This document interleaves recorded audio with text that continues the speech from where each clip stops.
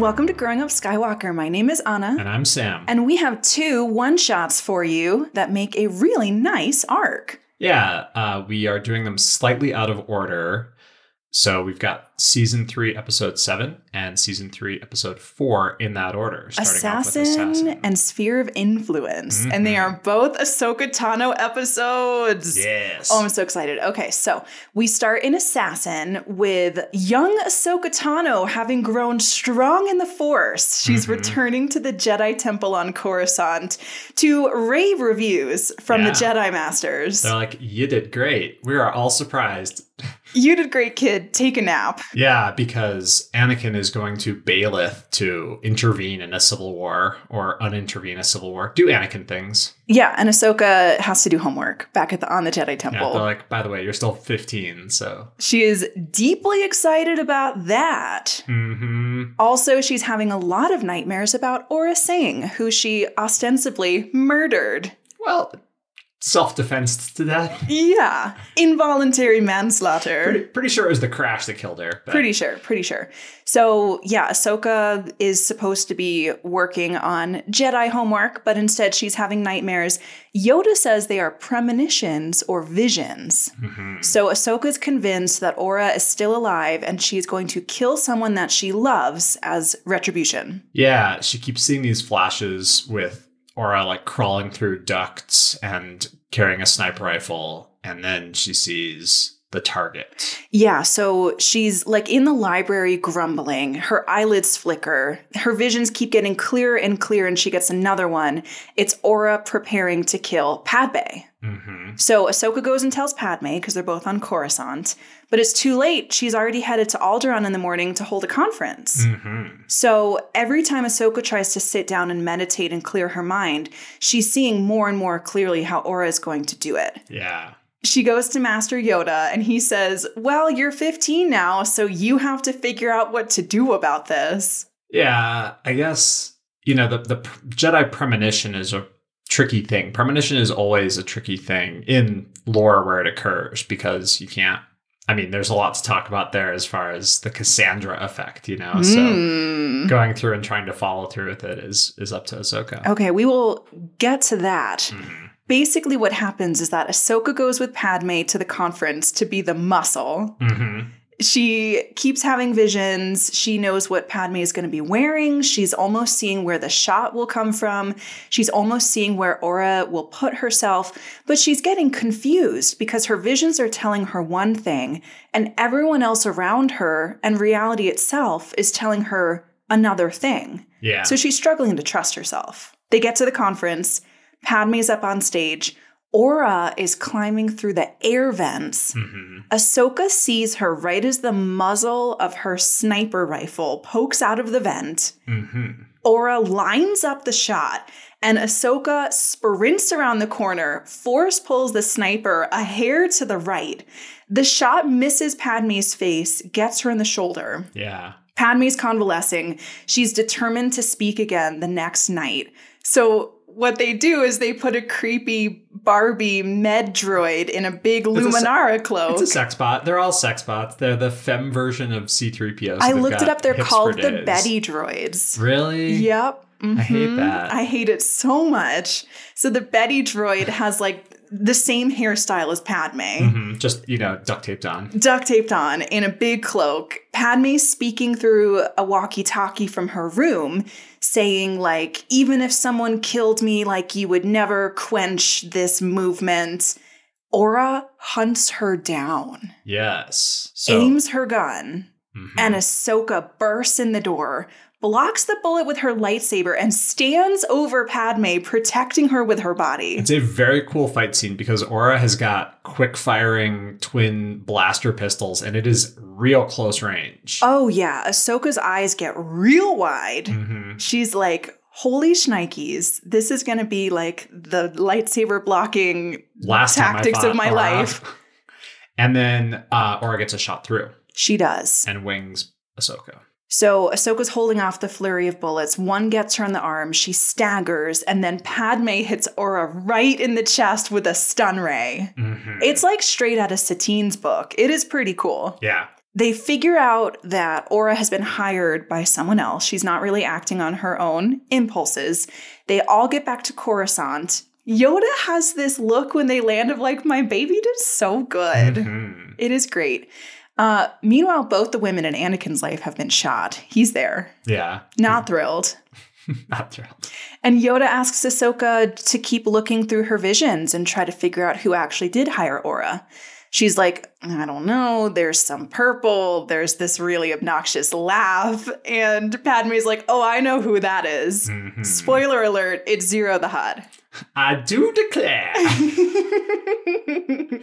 So yeah, that leads us straight into Sphere of Influence, the next episode. Well, so they do the everyone already talked, and Zero's like, no, they didn't. No one would ever talk who I hired. And they're like, oh, so you did hire Aura? And he's like, oh yeah, I guess I did. So Yeah. he confesses. Like, yeah. Ahsoka and Anakin do go to his, transparent cell on Coruscant. It's real dystopia in the way they treat prisoners in the Star Wars universe. It's not even a bathroom. It's just a hover block with a force field wall over a bottomless pit. Yeah, It's gnarly. Anakin lets Ahsoka do all the talking. She's like, I already talked to all your co-conspirators and they told me everything. And Zero's like, oh, I should have hired someone better than Aura Singh then. And Yeah. Ahsoka's like, ka-chow. Gotcha.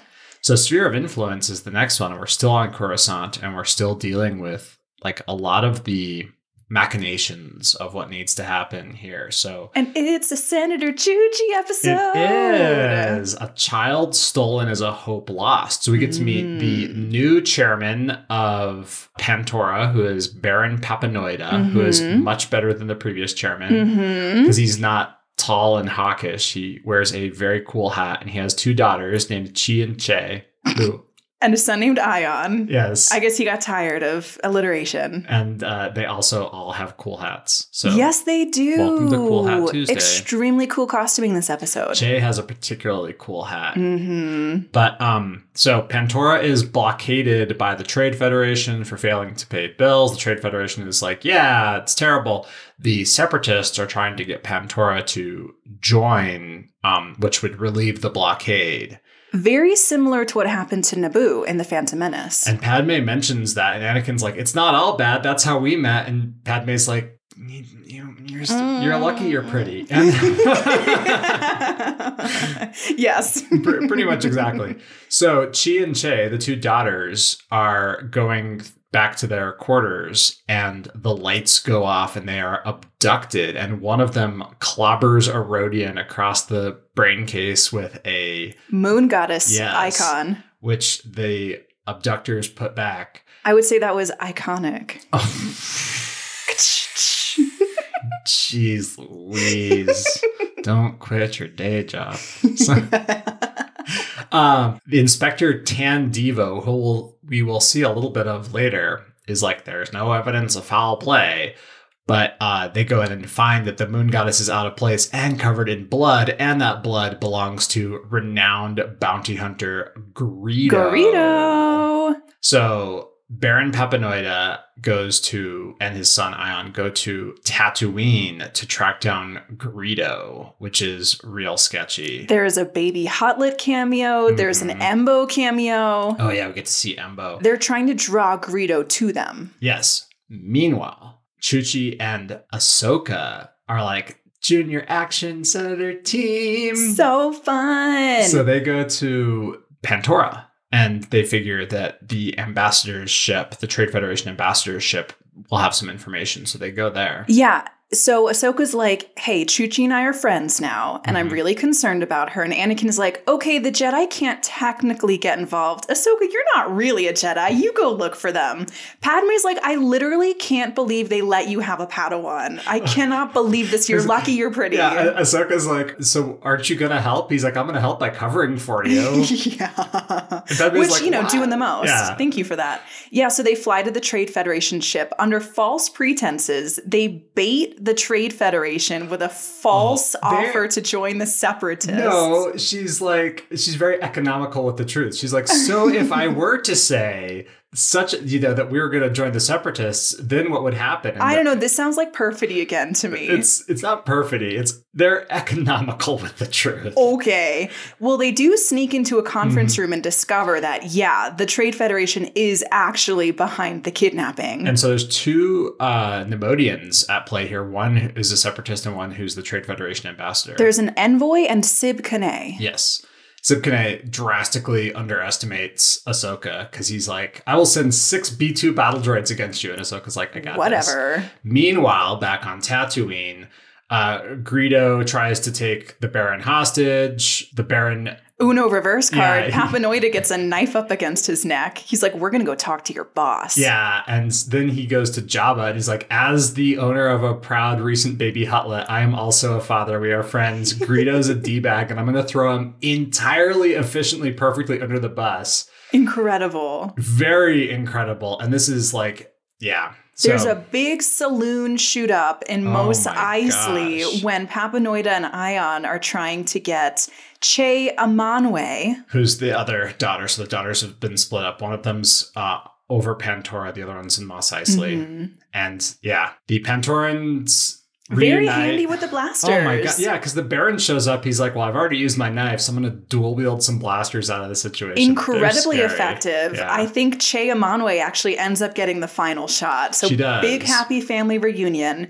Back on the Trade Federation ship, Ahsoka and Chuchi find the other daughter, Chiekwe. Yeah, and they get her free. And that's when Sib Kane does his move with the battle droids, and they kill the battle droids. And then the ambassador, the envoy, is like, hold up, what's going on? And Chuchi politically maneuvers the whole situation. Strong arms them. And he's like, this is blackmail. And she's like, no, it's just business. And Sib Kane is like, I would need to talk to my litigator. So Chuchi girl bossed exactly the close amount to the sun that she needed. Did. She was phenomenal. And as denouement, Lot Dodd, the Neimoidian with the biggest hat, which means he's in charge, is like, I can't believe that the Trade Federation would do such a thing. Has been infiltrated by the Separatists again. In the spirit of good faith, we will remove the blockade. We will open trade. Victory for Chuchi. Victory for Pantora. Victory for everybody. Yeah. Incredible. So that is these 2 episodes. A lot of trying to make peace and a lot of Ahsoka.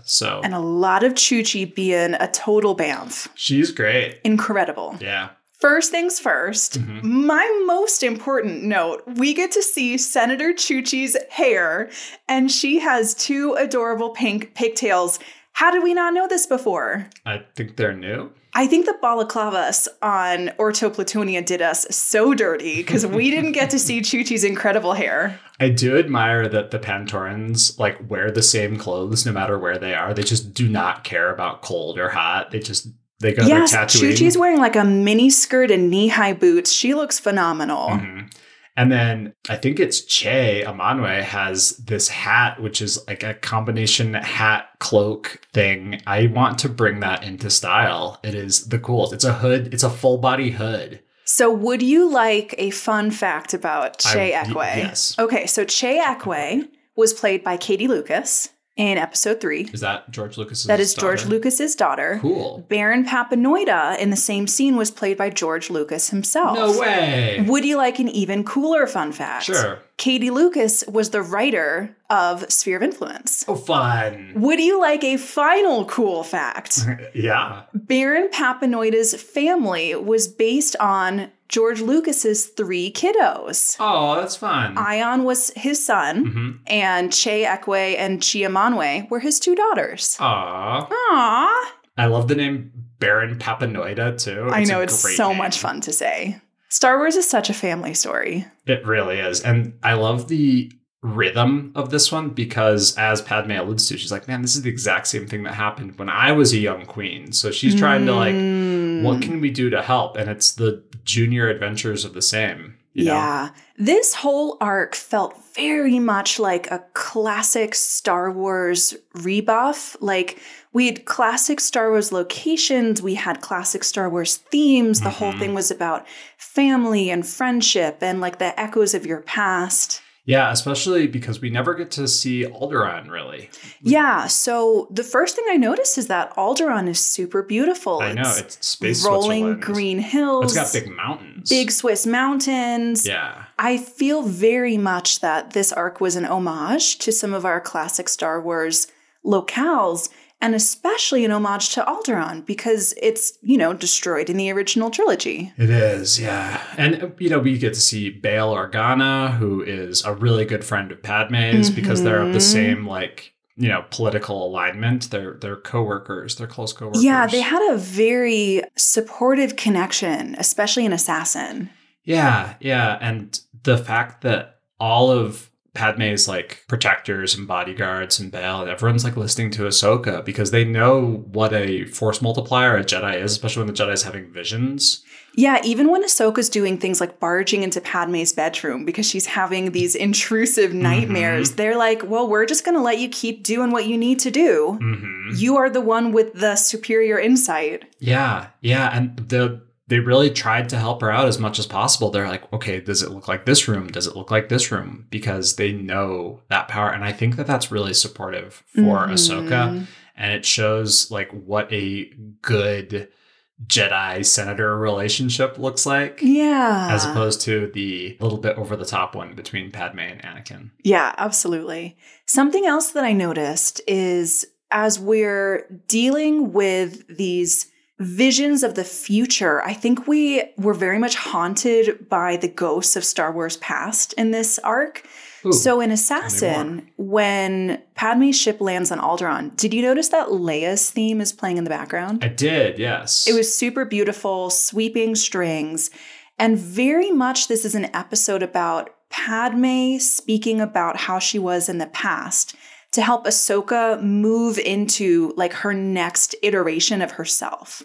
So Ahsoka and Padme, as they're playing Dejarik on Padme's ship. Yeah. Another cool Star Wars reference.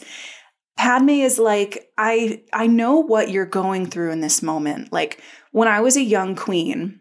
Back when I was a queen. Back when I was a queen at age 13, I also had trouble trusting myself. And that was the key lesson that I had to learn. No matter what was going on around me, no matter what people were telling me, I had to have faith in myself. And Ahsoka's like, that sounds incredible. I would love to have that. Yeah. And then we see Ahsoka stepping into that reality in Assassin.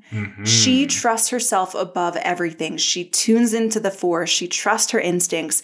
And she holds off Aura not once, but twice. Yeah. Aura Singh is a real scary lady. And I think that might be something which is a little bit understated, is that everyone's pretty sure Aura Singh is dead because, you don't survive ship crashes that explode so well. But she says Hondo pulled her out of the wreckage. So ex-boyfriend to the rescue once again. Oh, man. He's probably like, for a small fee, I will rescue you from this moment. I know, right?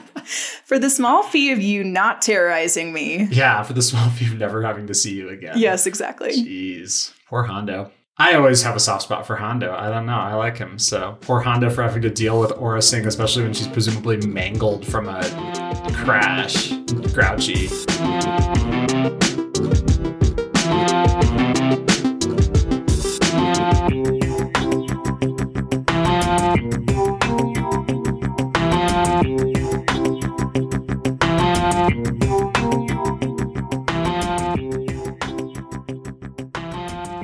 What did you notice about this arc? Besides the cool hats, I love the Pantorans, just their entire business. They Baron Papanoida is doing cool king senator things, and it's similar to what Queen Amidala did. When she was Queen Amidala, which is I show up, I have decoys, I have blasters, I have friends, and I solve problems. And I think that that's a really cool thing that, now that I realize it was George Lucas doing this, because I was looking up who the voice of Ion was, and it's Seth Green. Oh. Yeah, who I loved as Joker in Mass Effect. But I know, I was kind of hoping that George Lucas would come back and do the Baron Papanoida voice again, but no. No, so Baron Papanoida as a action ruler.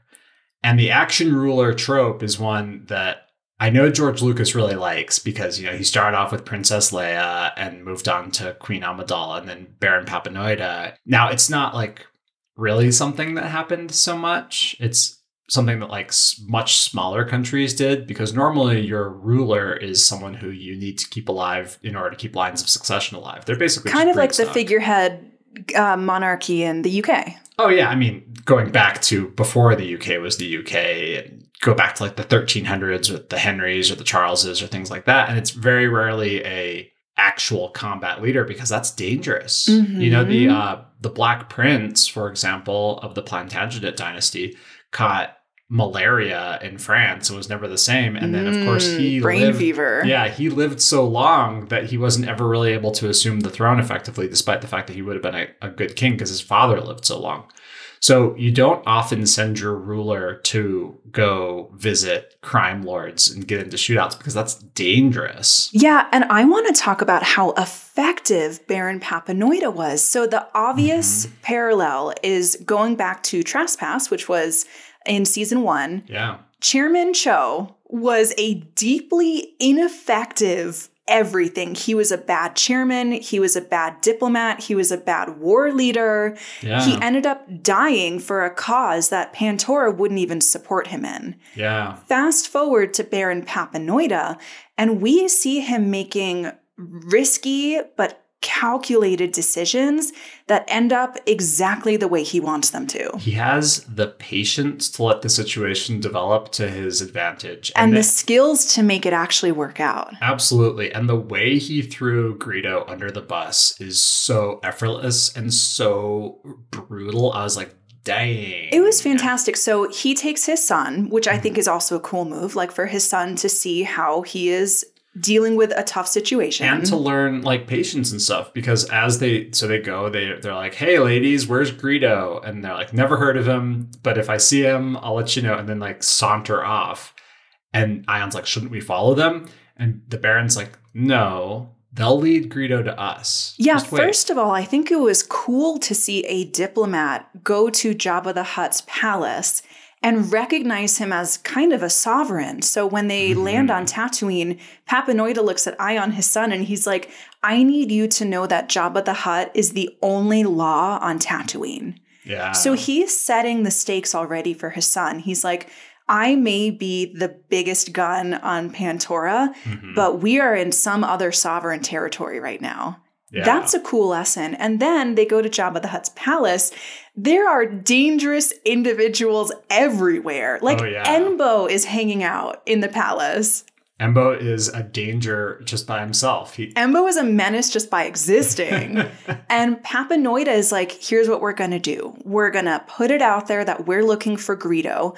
We know he's a bounty hunter. Like, we know we're on his territory. This could get real spicy real fast. But Papanoida has the skills to back it up. You know, like he can put his money where his mouth is. Yeah. So he ends up getting the knife to Greedo's throat, which is so cool.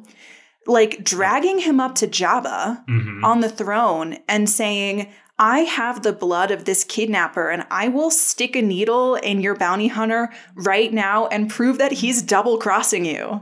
Well, what he said was either he's doing this with your permission, in which case you and I have a problem, or he did it without your permission, in which case you and him have a problem. I mean, that is big dick energy. Well, he puts Jabba in a fork then, because Jabba's like, okay, even if I did order this, I don't want to like take responsibility. I'm a crime lord. You know, I throw people under the bus. So he's like, I'm going to throw Greedo under the bus. Would you like to help? And Jabba's like, sure. Yeah, absolutely. I mean, Papanoida sets up a really easy route for Jabba to not have to get involved at all and just be like, yeah, you can have my bounty hunter, whatever. Yep. This is a much smaller loss for me. It is. So cool. It is. Yeah, that's the move. And I thought that was so good. The Pantorans were just very cool. In addition to, I think, you know, in this later season, the art's better. Seeing them with all their different clothes and their different faces is very cool, because we see a lot more faces as we've moved on. We've talked about this a little bit of how as this series progresses, they spend more budget on faces. And seeing like all the different bounty hunters, all the different Pantorans is very cool. The Pantorans looked really beautiful. I think their skin texture was very interesting. It was still painterly. Like you could tell it wasn't supposed to be photorealistic. Yeah. But they had the gorgeous yellow markings on their brow and their cheekbones and chins. Yeah, I was actually thinking about that as well, that they all have different paint on their faces. And so in Mass Effect, actually, so that came out roundabouts this time. There's a species and they like put face paint on basically permanently for their clan markings. And I feel like that's what the Pantorans are doing as well. So we got really interesting insight into the Pantorans. First of all, I'm always really interested in religion in Star Wars. And we find out that not only do the Pantorans worship at least one goddess of the moon, that's the icon that Che Amanwe uses to hit Greedo over the head. But they have an entire pantheon of religious deities, and they have shrines in their living quarters with all of these icons, like one after another. And I think that is so cool to get an insight into at least some Pantorans practice religion. Yeah. It's an interesting thing because imagine, if you will, I think about this sometimes in D&D because I'll be playing and my other players will be like, you have to allow freedom of speech and freedom of religion. And when I'm playing a paladin, I'm like, we have to kill these demon worshippers because you can literally use religion to enact change in the D&D universe. And you can literally use the Force to enact change in the Star Wars universe. So there's a religion of the Force. And then other religions are, you can't produce a Jedi or someone who is able to like shoot out lightning from their fingertips based off of the Pantoran moon goddess. Yeah. Also, the only time that I can remember religion being referenced so far is in The Phantom Menace when Qui-Gon is down in Gungan City. Yeah. And he tells the leader of the Gungans, this is your God's will for you to let us go. So the only time we've seen religion portrayed has been as like a stick. The other time that's really important is in episode 4 when one of the Moffs is talking to Darth Vader and is like, your hokey ancient religion doesn't mean anything. And Vader just chokes him. Yeah, but we haven't gotten there yet.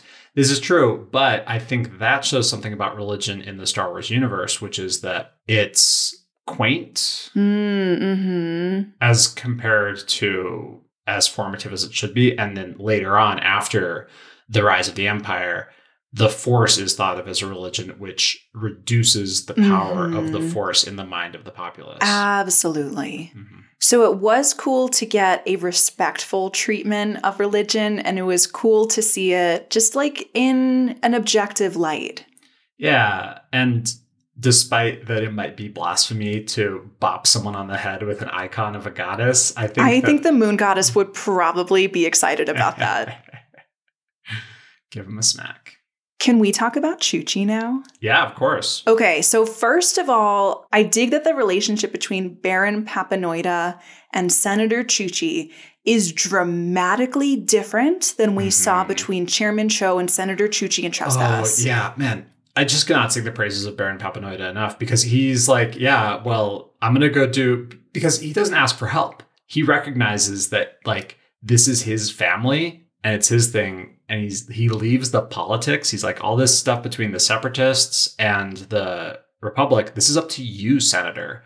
Yeah, I mean, first of all, we get in the propaganda reel that he has dispatched Chuchi to the Senate, the Galactic Senate, to plead their case, and he lets her do it. Like, we don't ever see him interfering in her work. When Chuchi is speaking in the Senate at the very beginning of Sphere of Influence, she gets a standing ovation. Also, she goes after Lot Dodd. I mean, she is not taking any of his nonsense. She is like, it is absolutely ridiculous that you are keeping this blockade up, and I'm not going to stand for it. And the whole freaking Senate is applauding her. Padme even comes and congratulates her on her speech. Yeah. So not only are we seeing Baron Papanoida give her a lot more respect than Chairman Cho ever did, but he's letting her be in her element. And she is a very different Chuchi than we have ever seen before. Oh, yeah. She's one of the action babes. She is an action babe. I mean, what Padme says to her in the beginning of Sphere of Influence is, you were very brave to confront the Trade Federation like that. And Chuchi says, the Trade Federation doesn't scare me. Yeah. Our little baby is all grown up and saving Pantora again. How freaking cool is that? I love it. I did a lot of research into, what I did was I researched the World Bank and the IMF. Oh, okay. As well as the French intervention in Mexico. So that's something that's relatively unknown. In the 1830s, 40s, or 50s, I'm not sure exactly, France invaded Mexico because Mexico hadn't paid its debts to France. And France was like, we're going to install Emperor Napoleon III, or something like that, into the Mexican throne. And so using debts as a pretext to war is something that's happened in the past. Nowadays, it's done through the World Bank and the IMF, which are, by dint of the Washington Consensus, things where, like, we give you money and you have to do what we say. And if the Trade Federation acts like that, then going against them is rather revolutionary, but also populist, because the vast majority of the, countries or planets in the Senate in Star Wars might be like, yeah, we owe the Trade Federation a lot of money and they give us really bad trade terms, but we can't work with anyone else. We're not allowed to. So we're all in a bind to the Trade Federation. The fact that the Trade Federation is like one of the main elements of the Separatists shows that they're a real force to be reckoned with. Yeah, and they have Pantora in a really effective bind because Dooku is obviously behind everything. So the implication at the beginning of the episode is that the people of Pantora are getting angry at the Galactic Senate as a whole because as commerce is suspended, Dooku has rushed in to offer aid only if Pantora joins the Separatists. So they're in a real bind. They've got the people leveraged against them. They've got the Separatists and the Trade Federation leveraged against them. Yeah. And it's basically down to Hapanoida and Chuchi to figure this out. And they have to use carrot and stick, diplomacy and tactics. Yeah. It's a tough move for them, and they pulled it off. It's really amazing.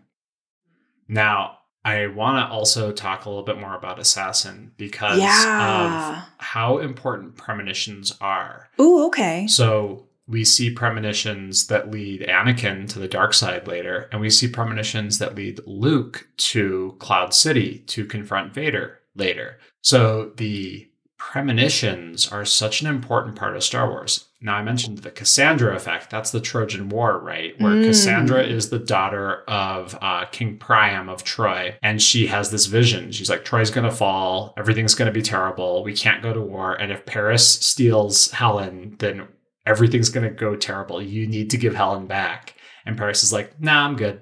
20 years of war later, Odysseus, sends the wooden horse through the gates of Troy, and they take over, and Cassandra dies. And how much of the prophecy and how much of premonition comes true is like, it's how much of you trying to like get out from a prophecy or like change the effect of it actually reinforces it. Yeah, so I think what's interesting is we see Ahsoka when she's having these premonitions go straight to Master Yoda. That is exactly what Anakin does in episode 3. And they are having pretty much the same premonitions about the same person. Ooh. Ahsoka is having the same premonitions that Padme will die as Anakin is having in Revenge of the Sith. That is true. And what I love is also what scares me is that Yoda tells Ahsoka that she has to figure out what she's going to do about these premonitions by herself. And the implication is that in Assassin, I think the premonitions are handled really well. Ahsoka gets free reign to be the muscle and to protect Padme. But by the same token, when Anakin has to deal with these same premonitions in episode 3, what he ends up doing is going over to the dark side because he didn't have anyone to support him through this really difficult experience. Well, he did. He had Palpatine. Yes. So. Yes, exactly. Yeah. And I think the parallel here is that Ahsoka clearly cares really deeply about Padme. Mm-hmm. Every time they're interacting in Assassin, they're hugging or they're like touching each other's shoulders or there's an emotional intimacy in the way that they're interacting with each other. Mm-hmm. But Ahsoka has a level of detachment from Padme in that Padme is not the love of her life. Yeah. And when Anakin is having visions that Padme is going to die, he cannot handle it. He is not equipped to deal with that. Yes, he does not have detachment. Mm-hmm. Whereas Ahsoka, although she skirts a little close to the sun in terms of attachment and detachment, has learned the lesson of detachment time and time again.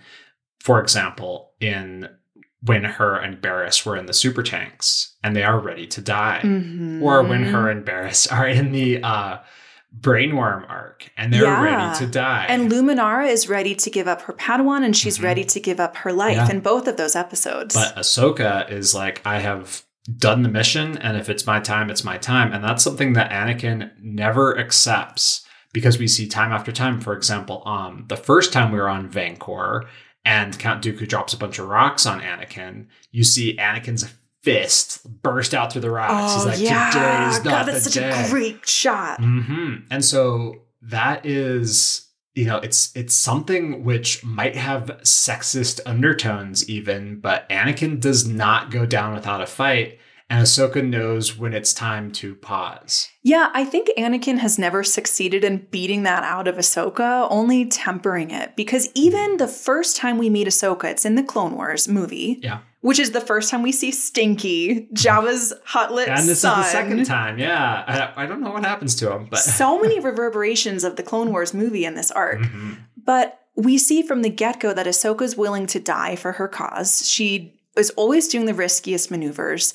And while she never loses that, I think she gains perspective on why she's doing it. Yeah. And the most obvious examples are what you already mentioned. In Landing at Point Rain, in the Brainworms arc, we see Ahsoka willing to say, I did everything I could. And if victory takes my sacrifice, I'm willing to do that too. Yes. Whereas I don't think Anakin goes in on suicide missions and he's like, I've done dozens of these. Yeah, and I'm going to make it through this one too. Yeah, it means nothing to me. Yeah. And it's that he is perhaps incapable of the fear of death or perhaps incapable of accepting it, the acceptance. And the reason I find this dynamic so interesting is that in Sphere of Influence, when Ahsoka's like, hey, I would really like to go after Senator Chuchi and help her with this, Anakin is like, yeah, sure. I mean, the Jedi Council wouldn't be cool with that, but that's totally fine. Like, go do it. And Padme says, is that wise, Anakin, to go against the Jedi Council? And Anakin and Ahsoka are like, yeah, we do it all the time. All the time. So even with Anakin's influence over Ahsoka, there are elements of her that are core to her identity that she has never let Anakin tamper with. They are just the way that she is. She is different than him, even though he has this extremely powerful effect on her by dint of being her Jedi Master. Yeah. And the things she's learned of being able to effortlessly face any combat situation. Like if it is a lightsaber solvable problem, she's there. Like when Sib Kane sends in the B2 battle droid, that's enough for like in episode 2, Mace Windu's like, that's too many B2s. I'm going to jump off this ledge and fight elsewhere. But Ahsoka's like, it's only 6. It's only 6 battle droids. I'm a 15-year-old Padawan. This and is then totally... there's a very cool scene where she just like jumps in the middle of all of them and gun katas her way out of there. It's over like in 3.5 seconds. Yes, which is the way you need to sword fight because it is. Yeah, tough. We see Ahsoka being extremely effective during both of these episodes.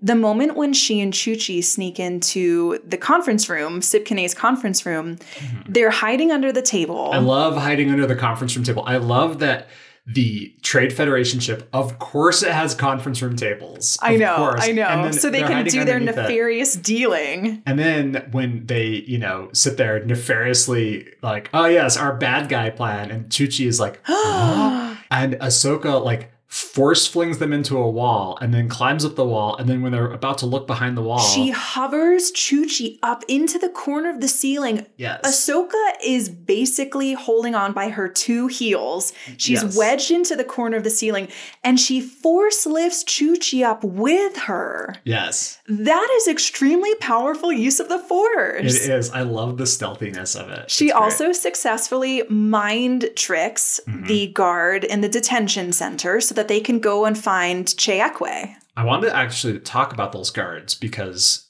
they have these conquistador helmets. Oh. And I think that's like the, if you imagine the two plates of metal with a pointy top and they cover your ears really well, look up a conquistador helmet. Okay. And you'll see these guys' helmets. And I think that's a really interesting thing for the colonialism of the Trade Federation. Ooh.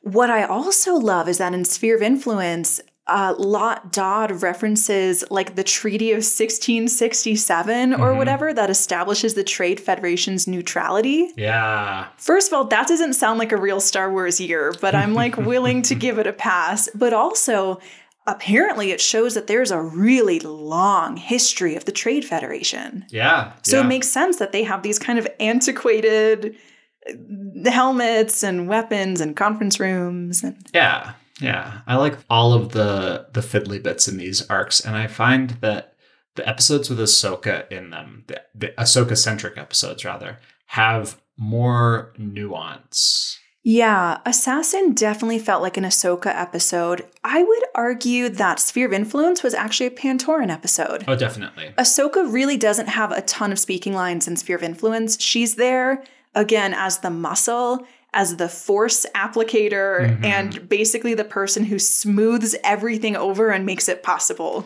Yeah. She's like the grease. Because Chuchi bluffs her way through just about everything, and she does so well at it. She does so well. Like, the final scene when she's blackmailing Sib Kane. Actually, the ambassador. Sib Kane is the one who gets turfed away. Okay, well, she pretty much strong arms everybody extremely effectively. She's like, you claim to be neutral, but the chairman's kidnapped daughter is on your ship, and I don't think that's going to look very good to the Senate. Yes. And then she's like, I think I could be persuaded to argue your case. Maybe if this unfortunate blockade just happened to end. Yes. It is so effective, so economical. I don't know how much time has elapsed since Trespass, but this Chuchi has leveled up. She has, and that is, I think, a consequence of in Trespass. She's like, I could use some help, and Obi-Wan's like, this is your jam. Like, you have to deal with the things of your people. If it's a combat situation, the Jedi will help. If it's like between sovereign people, the Jedi will help. But you've declared it an internal matter, so you need to make peace. Yeah, we talked about this at length in our recap of Trespass. Obi-Wan forces Chuchi to grow into her power, and now we're seeing that she has only been building on that work. And it's because she's working with good friends. You know, Bail Absolutely. Organa, Mon Mothma, and Padme. Yeah, absolutely. They have her back. They congratulate her when she's done a job well done. And I stand by my original assessment in Trespass. If Obi-Wan hadn't kind of backed Chuchi into a corner and forced her to level up, I think we would be seeing a very different senator in this episode. But he did. He gave her the right lesson at the right time. She succeeded. And I think I hope we're only going to see her become more and more powerful as a diplomat. Yeah. Yeah. So these ones have some good stuff in them. I loved seeing Aurra Sing alive again. I loved seeing Ahsoka specifically on the combat scenes because as Baron Papanoida showed, if you are close to someone and they have a gun and you have a knife, you have the upper hand. If you're within 10 feet of someone, a knife is a much more deadly tool than a blaster, but a sword is a little bit too much. And then we see that Ahsoka's like, nope, a sword is plenty when it can block blaster bolts. Totally. And we saw that when we last saw Aurra Sing. We see it this time. We see her get really up close and personal. And then the gunfight in the OK Corral on Mos Eisley was just so cool. The combat scenes in this are very precise. And I like that a lot. Yeah, clinical, targeted, just perfect. Yeah, we talked in a previous episode of the podcast about which what the seasons kind of mean. And so season 2 was Rise of the Bounty Hunter. Oh, Cad Bane, Aura Singh, Embo, Sugi. And season 3 is Secrets Revealed. Oh. And I think we're getting some of that build up now. Now it's going to be more in the later arcs because we're about to get into some real meat. But these ones have the build up of Ahsoka as her own independent character, having some really interesting side things go on, as well as just this lovely rhythm with the Pantorans. That's why I think it's so perfect that Ahsoka and Padme get to have that conversation where Ahsoka straight up says, I am not confident when I'm acting alone. And Padme's like, I feel you. I felt that when I was queen. And here's how I managed to grow into my power. Yeah. So I think that's a beautiful book ending. And I hope we're going to, continue to see that reverberate. Yeah. Yeah. We're going to see some crazy stuff. Yes. So. Is it that time? Time for Baywatch, It's time for Baywatch, Baywatch, Baywatch, Baywatch, Baywatch.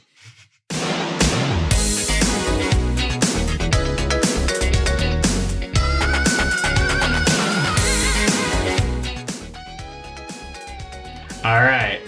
Who is your number one bae? Oh, man. You have to pick just one. Oh, no. I have 3. I'll bet. There are strong cases to be made for both Ahsoka and Padme. Mm-hmm. But I would be lying if I said it wasn't Chuchi because it's always Chuchi. There are episodes that don't even have Chuchi in them where I'm like, I wish Chuchi could be my bae because I'm thinking about her. Well, you didn't even have Chuchi as bae in Trespass. You're right. I picked Obi-Wan. Yeah. And here we're seeing that I was right. We're seeing that I was right. I was right to pick Obi-Wan because he set into motion God tier Chuchi. So Chuchi wasn't quite bae-worthy then, but she is now. I had heart eyes for her then. I had heart eyes and tears in the first Mandalore arc when we see the camera pan to her. And now I'm like, it's all coming up, Chuchi. She's my bae times a million. She is great. I love when you do this where you go up and you're like, yes, like when Tara Sinube does the mind trick when they're going into those apartments. It's like, we know where we're going. And it's not a lie. I love when someone says something and it's like, okay, that's not a lie. You're not lying. Oh, Chuchi uses extremely precise diplomatic language when she's talking to Sib Kane. She's like, so what if we were going to join the Confederacy of Independent Systems and throw our lot in with the Separatists? Would that change anything? Yeah. Okay, well, we'll have to discuss those terms a little later.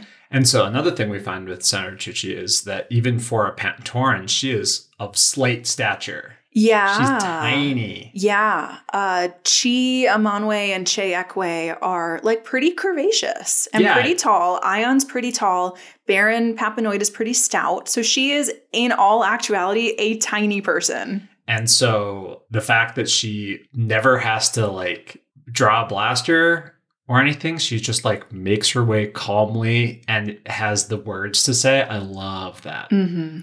My little headcanon, you know how AOC, Alexandria Ocasio-Cortez, has the squad of her like young female liberal politicians in DC? My headcanon is that Padme and Chuchi are part of their own little Senate squad and they're doing cool stuff. We will actually see that quite soon. Oh, yes. Yeah. Incredible. In Senate Murders. So, yeah. Which is a few episodes away. Who's your bae? Ooh, so, as we were going through the episode, because this is how much preparation I do, I'm like, well, who's it going to be? Is it going to be Chuchi or Ahsoka? And you know who it turned out to be? Baron Papanoida. No way. You're a George Lucas stan. He created this whole universe, but also... I love the patience. I love waiting for the right moment. Baron Papanoida does that. I love how he has the highest kill count. And a cool easily. Hat. Yeah. I mean, by all the rubrics by which we judge baes, he gets a high kill count, kicks a lot of butt, cool hat, cool moves voice, slow to move fast. Moves at the perfect time. And like his plea to Jabba it's a little slimy, it's a little insidious, but it's like, yes, that is in fact the correct words to say, no matter how you say them. There's no getting around it. Oh, it's masterful. And then the way that he, like a master player sitting there, moving his knight into a position where it's like, well, you either lose your king or lose your queen. He's just like, oh, so by the way, we're both killing Greedo now, right? And Greedo's like, no, wait. It's like, yeah, we're killing you. So Greedo does in fact live for a while longer. But the Star Wars website describes Greedo as a luckless thug for his entire life. And I just think that is great. Oh, man. Baron Papanoida is a phenomenal choice. For some reason, he wasn't on my radar. I think I'm just very prone to it's the Chuchi Ahsoka Padme show. Yeah. But Papanoida is a perfect choice. Yeah. Honorable mention to Ahsoka because she is the star of all of these. She is the star. She does great. I mean, she could easily be our bae pretty much every episode she's in. But yeah, it's the Chuchi Papanoida show for me. Pantorans today. Pantorans today, Pantorans tomorrow, Pantorans yesterday.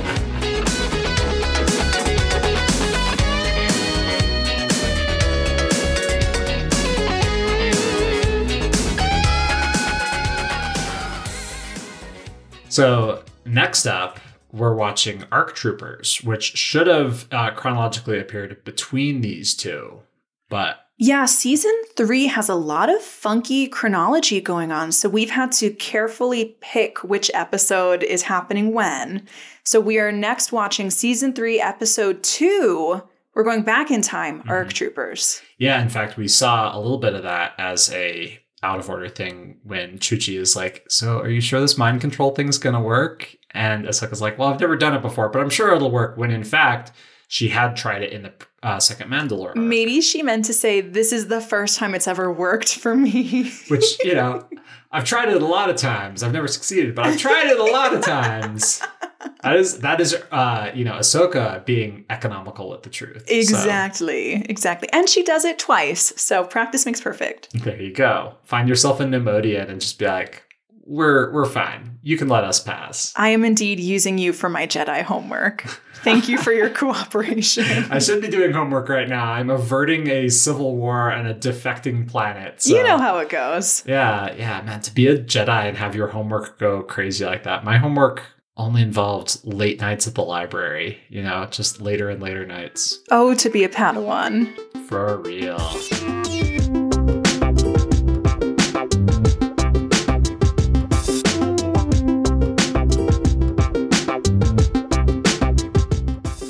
As always, you can follow us on social media at Growing Up Skywalker, and you can send us questions at growingupskywalker@gmail.com. And if you want more Skywalker, please feel free to become one of our patrons. You can look up Growing Up Skywalker on Patreon, where you can receive the latest from the Outer Rim. The latest and greatest for the most discerning of Outer Rim spice smugglers. Spice Run. Make sure to leave us a review with your podcast app of choice. And send us to the father figure in your life who is surprisingly competent with a blaster. Oh, yeah. Send it to Daddy Papanoida. Or to your local senator. Oh, yes. Yes, indeed. Do that. And tell them to uphold Roe versus Wade. Yeah. We'll see you next Tuesday. Bye-bye.